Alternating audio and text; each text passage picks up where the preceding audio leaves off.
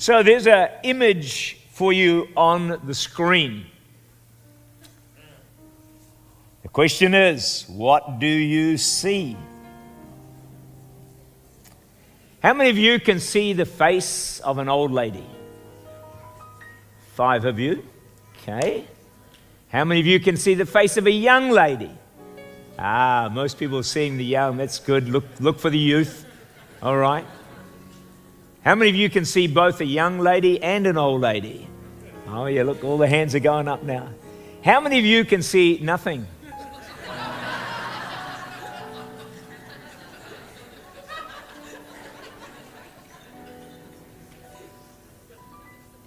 Yeah, it's a bit of a tricky one, isn't it?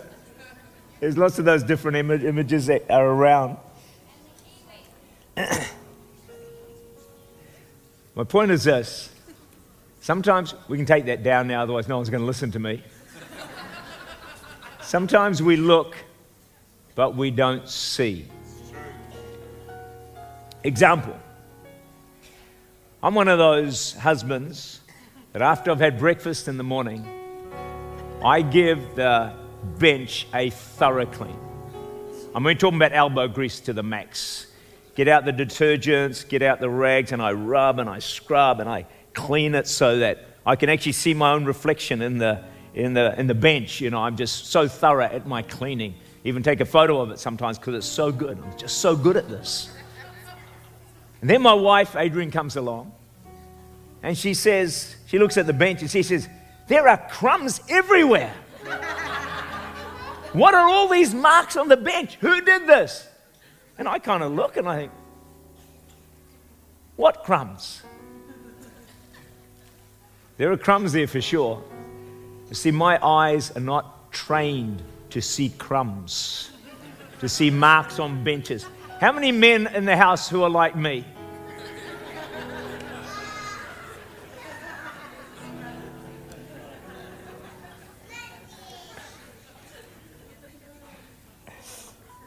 This Christmas, multitudes of people are going to look at Christmas cards.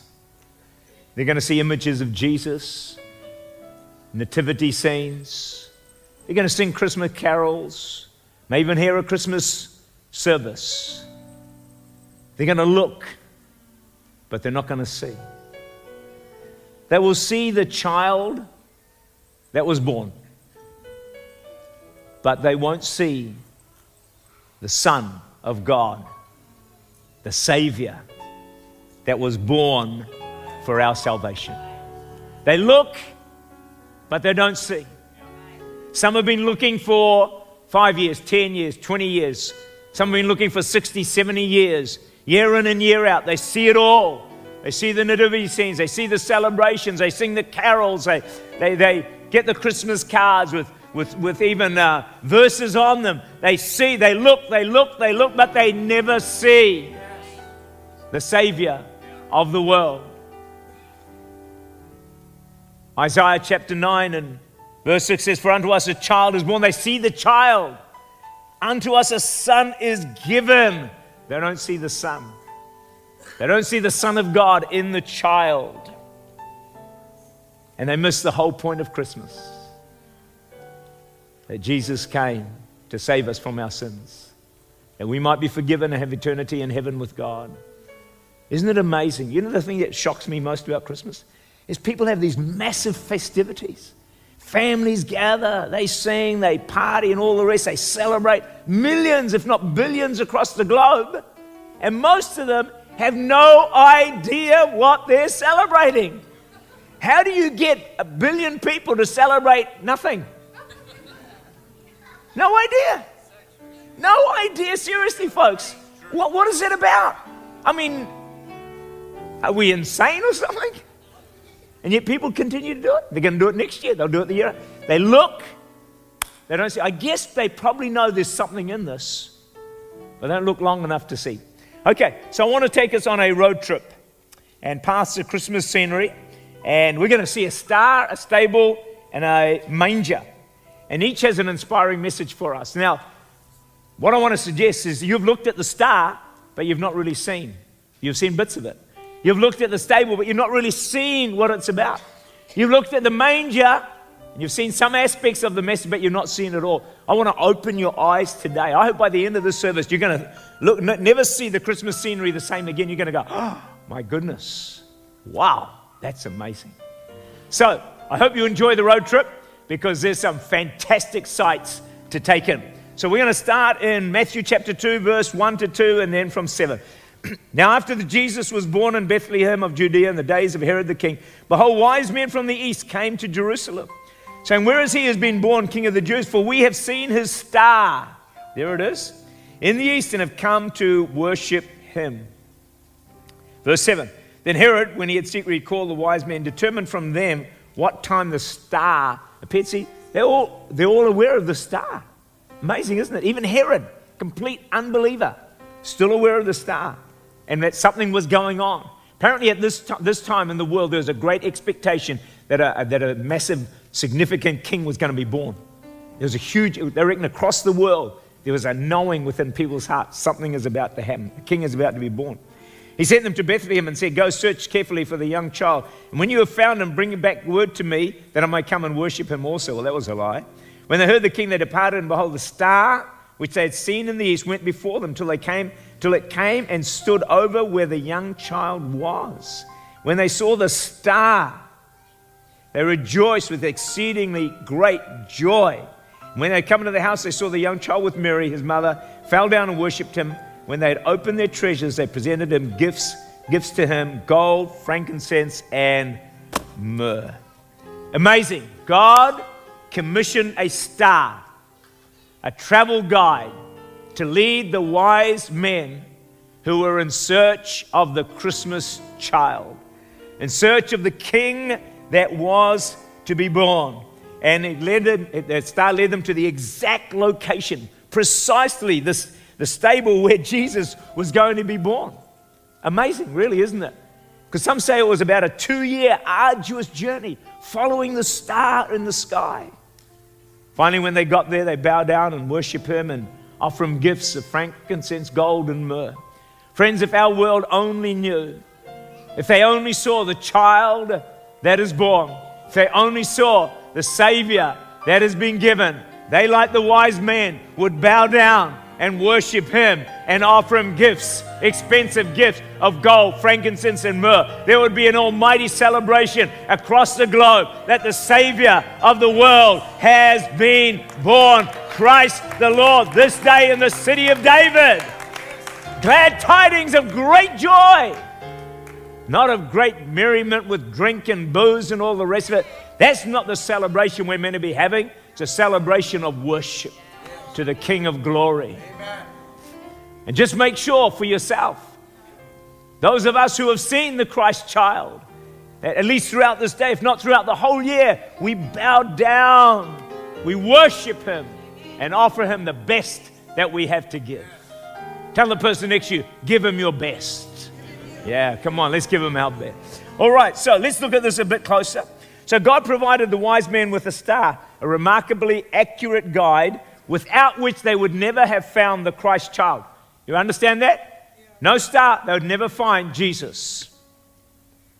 God has always provided travel guides, stars, if you like, for earnest spiritual seekers to make sure they find Jesus.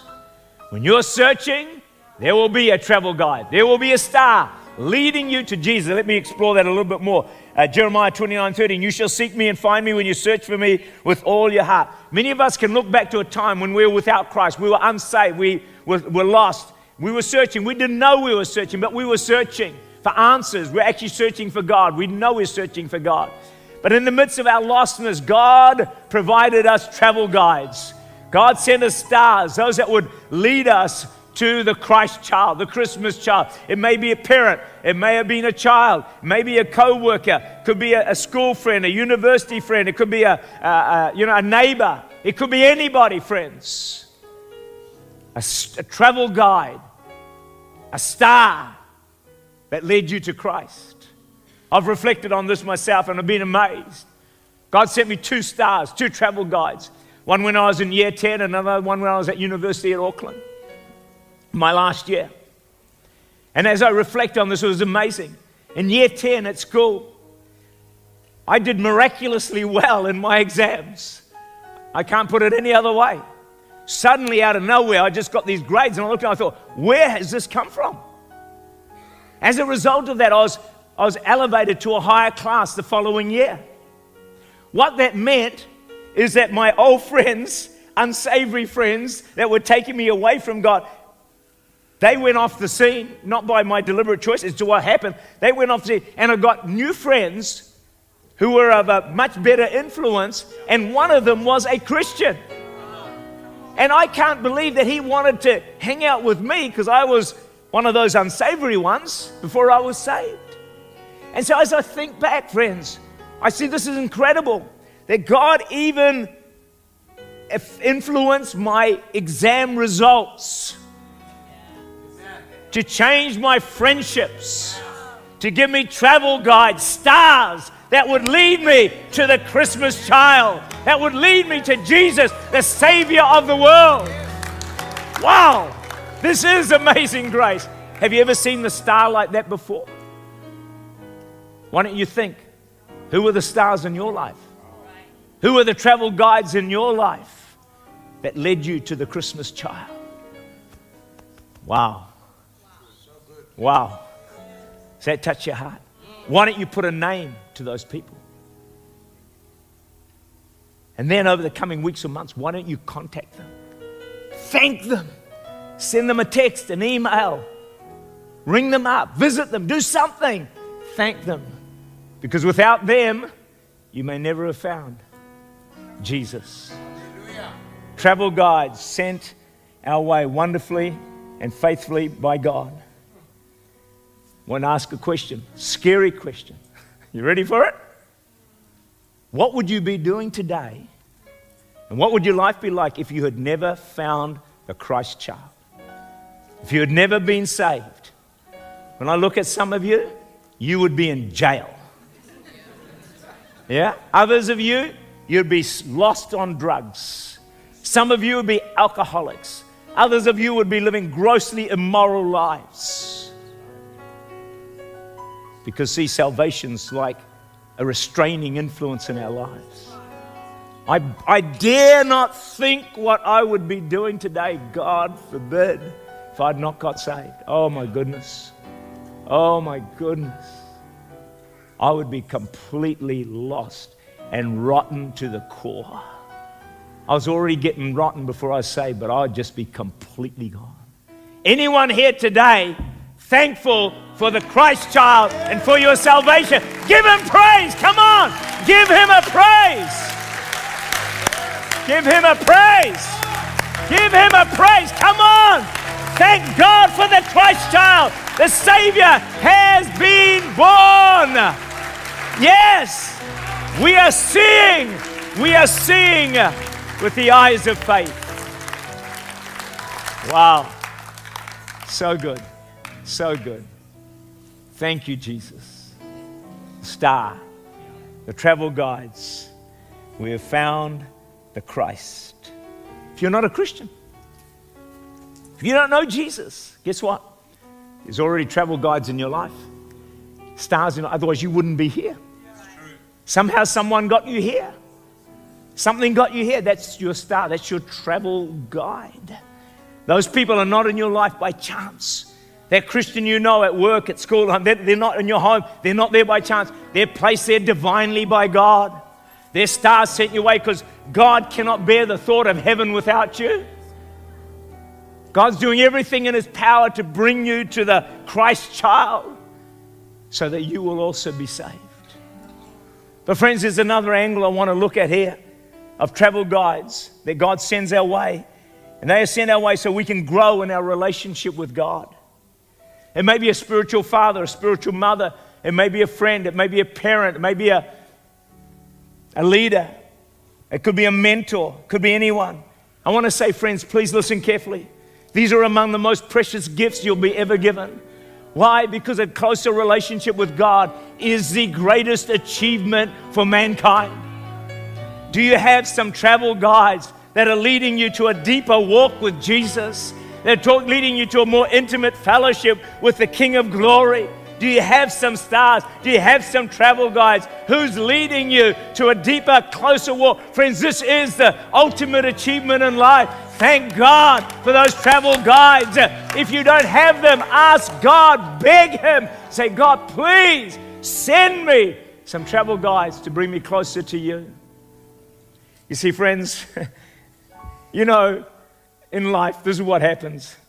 We're delighted, or if we can do it for someone else, we're delighted someone can help us, make money and invest well. Wow, awesome. Someone who can help us excel in our education. They pour into us. Someone that might help us to be great at a sport or really help us to develop a gift. And they are fantastic things, friends.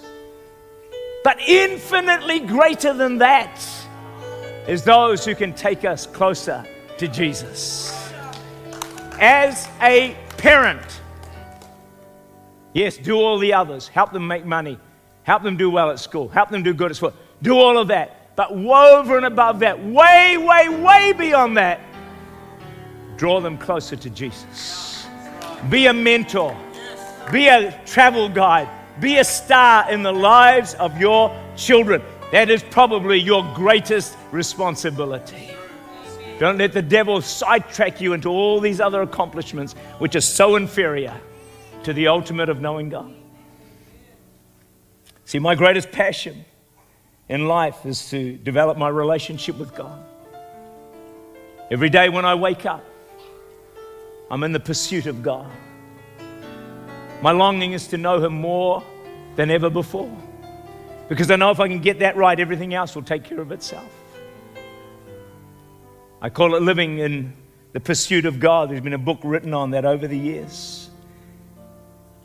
And God sends me stars.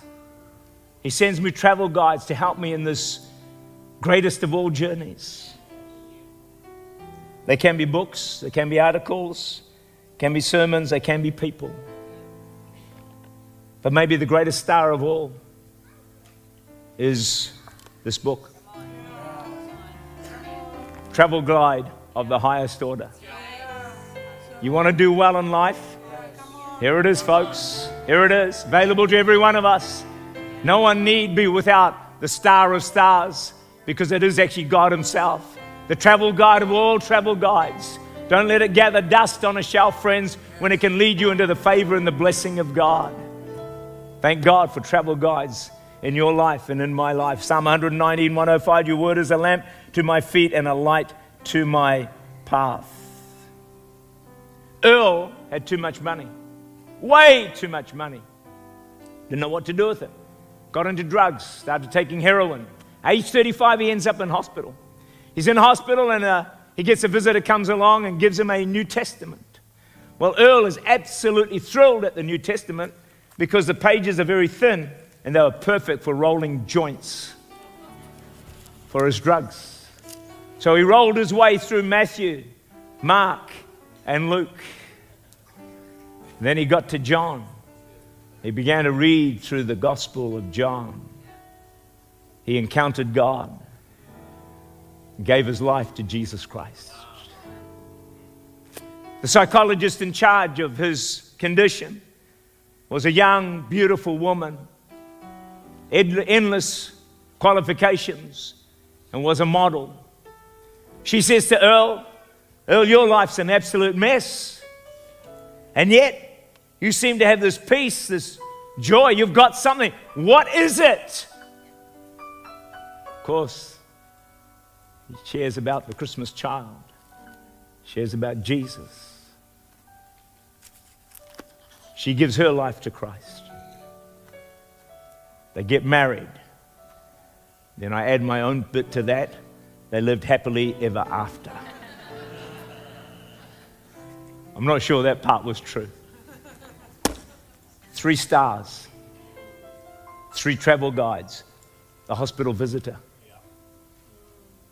the New Testament, and then Earl himself, who leads this wife-to-be to a saving knowledge of Jesus Christ. When you look at the star in the future, see it through different eyes. But one more thought about the star, about travel guides, and that is this: God provides us with these guides to help us through life's journey so we make it to our appointed destination. The appointed destination that God has ordained for each of our lives. We fulfill His will, His calling, His plan for our lives. And friends, I want to say to you today that God has provided for you all the travel guides you need, all the stars that you need to be all that God has called you to be, which is way beyond what you are experiencing today. God has got a magnificent future for you where you can excel, where you can achieve and be successful in God and in serving Him. He has provided travel guides to get you to the appointed destination. You don't need to fall short of the call of God, the glory of God, the purpose of God. He's provided all the travel guides you need. They may be people, they may be books, they may be a church, they may be a sermon, they may be parents, they may be friends, they may be children. They are there. They are there, friends, to get you to the appointed destination in God. But there's only one question that I have to ask you that can destroy all of this. Is if you don't listen to your travel guides, if you don't take note of the stars that God has put in your life. Friends, they're not there by chance. They're there because of God's great love for you, that you be the person you were called to be. Travel guides, stars, wonderful gift from the Lord. Let's move on in our Christmas journey. It's taking longer than I thought. We've had a few detours on the road. I hope they're worth it. The stable, Luke 2:17. Luke 2:7. She brought forth her firstborn son, wrapped him in swaddling clothes, laid him in a manger, because there was no room for him in the inn. If God could commandeer a star to lead the wise men to Jesus, could He not commandeer the Bethlehem Hilton? Or a room in a private hospital for the Son of God, no less, to be born? Why a stable, friends? Look, we're going to look and we're going to see why a stable. The reason for a stable, friends, was God was not going to give His Son a sheltered, protected life, free from the battles, the struggles, the pain, the grief, and all the things that you and I go through. No, the Son of God, from the day He was born, in a stable, in poverty, no room at the inn, would face the full frontal attack of life on planet Earth with all its challenges, all its battles, all its grief, all its heartache, all its depression, all its suffering. The stable tells us, friends, this is no God distant out there, but He's a God who identifies with us. It's put in Isaiah 53 verse 3. He is despised. You've been despised? He's rejected. You've been rejected. It's not only that, friends. He's a man of sorrows. Think about that. You think He doesn't understand? Wow. Acquainted with grief. Acquainted. Not just a one-off, friends. Acquainted with grief. It's almost like a regular in His life. This is a God who's come close, friends. This is the incarnation. God Himself leaves the glory of heaven and becomes a man, suffers, sorrows, grieves, is pain like you and I. Friends, why would He do that? One, obviously for our salvation, but two, so He would understand what you go through. He can sympathize with you. He can have compassion on you. But more than that, He's got power to help you through what you may be facing. This is our God, friends. He fully understands what you're facing today. See, with the birth of Jesus, the incarnation, which means clothed in flesh, God became a man in Jesus. See, people ask, you may ask, what's this God like? I can't see Him. Where is He? What's He like? Friends, God became man in Jesus. You want to know what God is like? Look at Jesus. Read through the Gospels. You'll see exactly what he's like. He's loving. He's kind. He's caring. He's compassionate. He's forgiving. He's your friend. He loves people. He goes out of the way. He's a miracle worker. He is the most amazing person you will ever meet in your life. He is a Christmas child. He is the Son of God. He's the Savior of the world. That's what God is like. You don't have to worry about what is this God out there. No. We see him in Jesus, the most wonderful, wonderful, wonderful person you could ever meet, friends, in your life. You can tell I'm a bit charged up right now. Last night I wasn't. First service I wasn't, but for you lot, I am. I hope you don't mind. You probably came for a sweet lullaby this morning. You're getting full-on sermon with fire, with passion. It's not what I planned, but it's the way it's coming out. And my time is gone.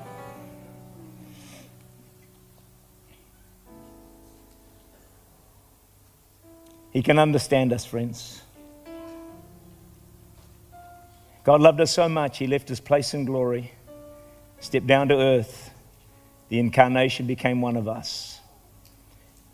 He can fully understand everything you're going through. Watch these verses. Hebrews 2:18, because he himself suffered when he was tempted. He's able to help those who are being tempted. You being tempted in some way? You think there's no hope, no fear? Jesus understands. That's what my Bible tells me. Tempted with the wrong attitude. Tempted with something that's not good. What about Hebrews 4:15? We do not have a high priest who's unable to sympathize with our weaknesses. We have one who's been tempted in every way, just as we are, yet without sin. Here's the message of the stable, friends. The next time you look, we can pour out our hearts to Jesus, knowing he understands. Now listen to this. Why? Because he's been there. Listen carefully. A life without advantage, he lived it. A life of poverty and lack, foxes have holes, birds of the air have nests. The Son of Man has no place to lay his head. Homeless, friends. Homeless. Did you hear me? Homeless. Poverty, lack, without. He knows, he cares, he understands. And there's more. Rejection. We can't say how often. Rejected almost everywhere he came. He came to his own, those he created, and his own received him not. The rejection, friends, would have been beyond comprehension. Loneliness, very lonely. Walked a narrow path. You lonely today? He's been there. Discrimination, oppression. He faced a lot of it. Betrayal. By one of his closest friends. And betrayed to the extent he went to the cross. Abandonment by lifelong friends in times of greatest need. Death of loved ones over and over and over again. Repeatedly. Physical pain. More than any of us could ever experience. Just look at the crucifixion and the cross. Our last stop on our road trip is the manger. Just a few thoughts on this. This is no modern day bassinet. This is a feed trough for cattle. Crudely constructed piece of farm furniture. Ordinary in every way. If it wasn't for the manger and the Christmas scenery, most Westerners would not know what a manger was.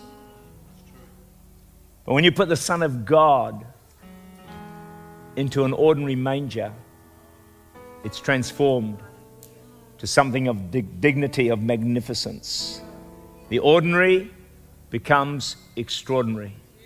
Listen and see, look and see at the manger.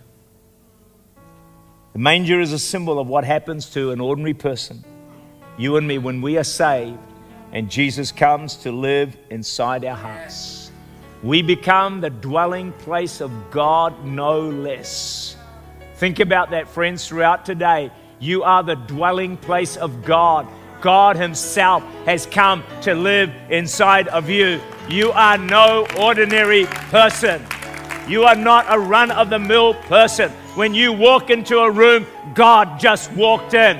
When you walk into your office, God just walked in. When you walk into your home, God just walked in. You carry God Himself. You are no ordinary person. When you put Jesus in the ordinary, we become extraordinary. We become amazing. We're filled with resurrection power.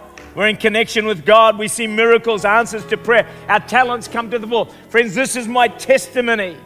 God has changed my life. This ordinary person has become extraordinary in many ways. I do things I never dreamed I could do. I have fulfillment I never thought I'd have fulfillment in. I have peace. I have joy. I can pray. I can see breakthroughs. I can see miracles. I can see answers to prayer. I can see people come to saving knowledge of Christ. I am no ordinary person, friends. You're looking at somebody extraordinary.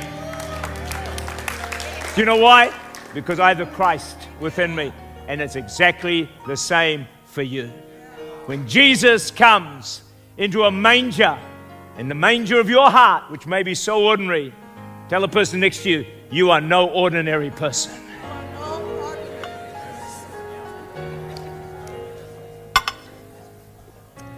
No ordinary person. Ill, druggy. Christ comes into the manger of his heart, transformed, set free from drugs. His wife-to-be, the beautiful model, unfulfilled, unsatisfied. The Christ comes into the manger of her heart and her life is transformed. Christmas road trip. Look at the star. God provides a travel guide for earnest seekers to find Jesus. Experience a deeper walk. Look at the stable. Whatever you're going through today, Jesus understands and is ready to help you. Look at the manger. The ordinary becomes extraordinary. But most of all, make sure you see the Son that was given. And if you need to, invite Him into your heart so that you are saved. The fact is, we live forever. D.L. Moody led multitudes to Christ. I love this. On his deathbed, he said, earth recedes, heaven opens before me. If this is death, it is sweet. God is calling me. Wow. His son said, no, Father, you're dreaming. Moody said, no, I'm not dreaming. I've been within the gates. I've seen the children's faces. This is my triumph. This is my coronation. It is glorious. There is a heaven to be gained. There is a hell to be avoided. This is the greatest story ever told. It will never be outdone. It will never be surpassed. It will never be equal. This is the dawn of redeeming grace. Merry Christmas, everybody.